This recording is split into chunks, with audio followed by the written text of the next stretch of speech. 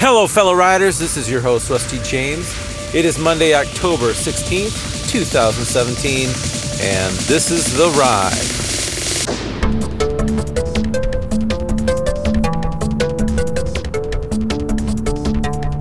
Welcome, my friends. I am stirred up today.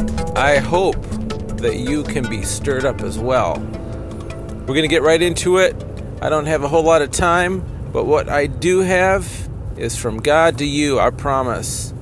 This morning, as I was listening to the first chapters of the Gospel of John, I was reminded of the man who was needing healing by the pool of Bethesda. Do you remember this story? The man who was a cripple on his mat, and he could never get to the pool when the water was stirred. Whatever that stirring was, I don't know. Apparently that's when the healing took place. And he could never get to the water in time. And then Jesus comes by and he asks him about a situation, and he explains the whole bit. I can't get to the water in time. I can't get my healing. I can't get what I need from God because I can't make this move. I see other people getting what they need, but I can't get there. I've got a problem. And I'm going to be here for years, it looks like. And I'm never going to get to that spot because, I can't move. And what happens? Jesus is talking with him. This man's healing wasn't in the pool. His healing was standing right before him. And Jesus says, pick up your mat and walk. And just like Jesus seemed to do a lot of times, he caused there to be a commotion. I mean, Jesus was like the first viral marketer. Because so often he'd do things that would just go against what was permitted by the spiritual and religious leaders of the day. I should say, Jesus went against what the religious leaders of the day would have permitted. And that caused commotion, that caused controversy, and that caused the word to spread. This man who was unable to move finally got his healing when he looked to the giver of the gift and the giver of the healing, and not the earthly trappings of, how it was done. He went straight to the source, or rather, the source went straight to this man. And so he picked up his mat and he walked, and of course, the controversial element here is that it was on a Sabbath. And of course, as a good Jew, you were not to be working on the Sabbath. And picking up and walking with a mat would be considered work. Yet Jesus told him to do it. Interesting. Jesus knew what the rules were, and yet he had him disobey the rule. What? I thought that we're supposed to follow the rules. Did he do this to, be the viral marketing guy of his glory? I don't know. I think it had to do more with what's more important. And he's done that in the past. He was condemned for healing on the Sabbath, just the act of healing, as though that was work for him. If the religious leaders only knew, it didn't involve any work. Work is something that man does. That healing is what God did. How ludicrous that the religious leaders would say to God, you can't do this because you're working. Man, the total irony is they're using words to complain about what God did, and God used words to do the healing. Hypocrites. Do you all remember the first miracle attributed to Jesus? It was the water to wine at the wedding in Cana. I heard something new today that I hadn't really paid much attention to in the past. If you know the story, Jesus and his disciples are at the wedding. His mother's there as well. They're celebrating this union. Man, that would have been a great place to be, I tell you what. They're drinking wine. Oh my goodness, heaven forbid. Alcohol, my goodness. They're drinking wine. Whether it's alcoholic or not, I don't know. I have a sense that it was, though, based on how the story is written. You know, they ran out of wine. And then Jesus' mother comes to him and says, they ran out of wine. And Jesus knew what she was thinking and said, hey, woman, this is not the time to let people know who I am. Which kind of blows me away a little bit, because he ended up doing the miracle. There's a few places in Scripture where prayers or requests made by man hit the ears of God, and God changes his mind. Don't ever stop praying. Don't ever stop praying. But in this story, he tells the servants, take those containers over there and fill them with water. What I hadn't noticed was the type of containers he used. They were for ceremonial washing. I know there's a meaning behind this. Lord, I am asking you to help reveal that to us right now.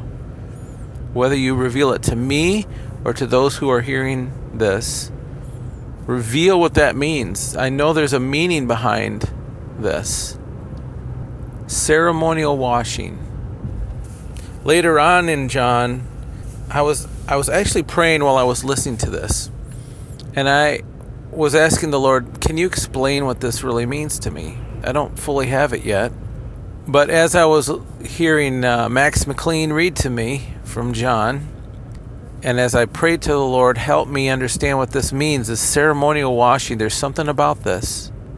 Because I didn't fully know. I mean, I know that people would wash feet, but that was maybe a common occurrence. But there is a ceremonial washing. And I didn't fully know in the Jewish tradition what that means. I'm sure there are Jews that are hearing this right now, and they maybe would understand the significance of Jesus using the ceremonial washing containers to perform this miracle. But as I'm listening, what comes up? I hear about the ceremonial washing later on in the book of John, when the Jews were complaining about John the Baptist and the ceremonial washing.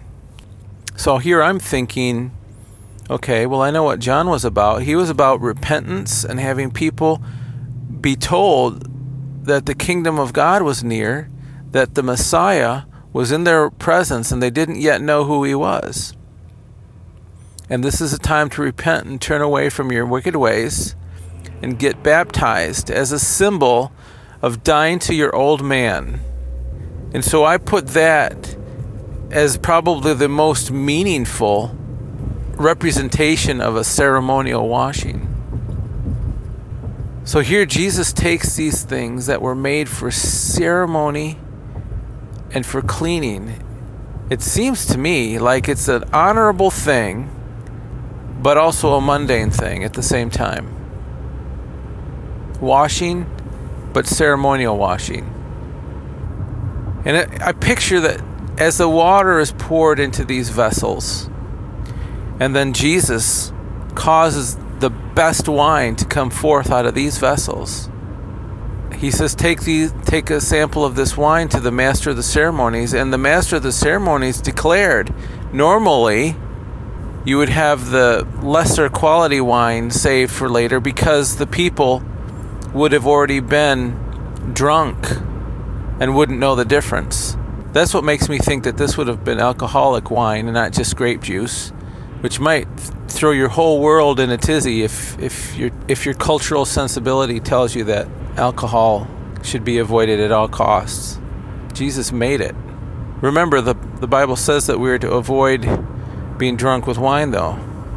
Such a dichotomy. Jesus created wine, which I'm fairly certain was alcoholic, yet we're not supposed to be drunk with wine, but instead be drunk in the Holy Spirit. But that's another topic for another day, I think. But the ceremonial vessels, I think it's key. What happened? Well, I can imagine what happened. The better wine comes out. It's the best stuff. I bet you the whole place enjoyed that wine. In a sense, they took place in a spiritual, glory-filled washing at this wedding ceremony. It was a ceremonial washing. It's where God's glory was first really understood and identified, the first miracle. And just like the glory of God came over the crippled man, because God was there in the flesh, the glory of God washed over that wedding.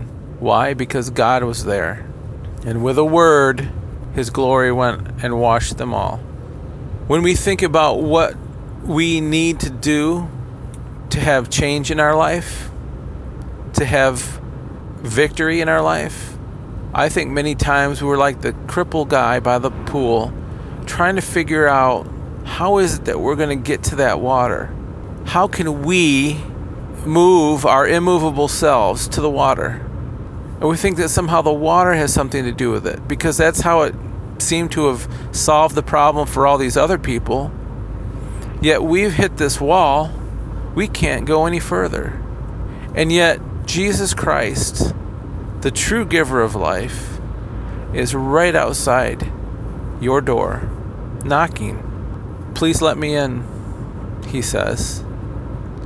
I have water and food for you that you know nothing of. But you're inside your little house, looking at your TV, trying to figure out how are we going to solve this problem. The answer is out there somewhere. Change the channel. Maybe it's on that other channel. And Jesus is outside your door saying, you're looking in the wrong place, man. I am the bread of life. No one comes to the Father except through me. Today, the best thing for us to do is go straight to the source. There's no hindrance there. We don't have to walk over to the source. He's right there beside you. We don't have to walk our crippled feet to the source. He's right here, right beside you, willing to take your hand, lift you up, tell you to walk, and better pick up your mat too. I wondered about that a little bit. Obviously, picking up the mat meant work, and it threw the religious leaders in a tizzy. But I think there was another thing too. If he had left his mat there, he might go back to it. It's a comfortable place. You can get used to it. Isn't it Stockholm Syndrome, where if you're in bondage and being held captive, you feel at home, even in that situation that held you captive? Well, he was held captive. He could have gone back to that mat had he left it there. Yeah, that's my mat. Don't mess with my mat. I'm used to being there. I remember the years I was there waiting for that water, and I never could get there. Jesus makes the statement, pick up that mat. Don't let there be this place where you remember being comfortable. I don't know. That's just something that the Lord spoke to me, I guess. You don't need to go back to that place again. The place for you is walking on the road. And you better believe that this man was telling people about what happened. I mean, wouldn't you? You don't have to be a pastor to be telling people about Jesus. You don't have to work in a church building. If Christ has affected your life, you should be sharing that. Ask the Lord for the right time and the right place. But that's part of your calling, is to be sharing that gospel, sharing that word of truth, of life. So as I close here, let's remember to stay in that word of God and live in peace. Pray for those who persecute you. And don't go back to your old mat. whatever that happens to be. Don't go back to it. God has brought us life and peace, and He's given you a journey to be walking on. So pick up your mat and walk your journey. And I will see you on the flip.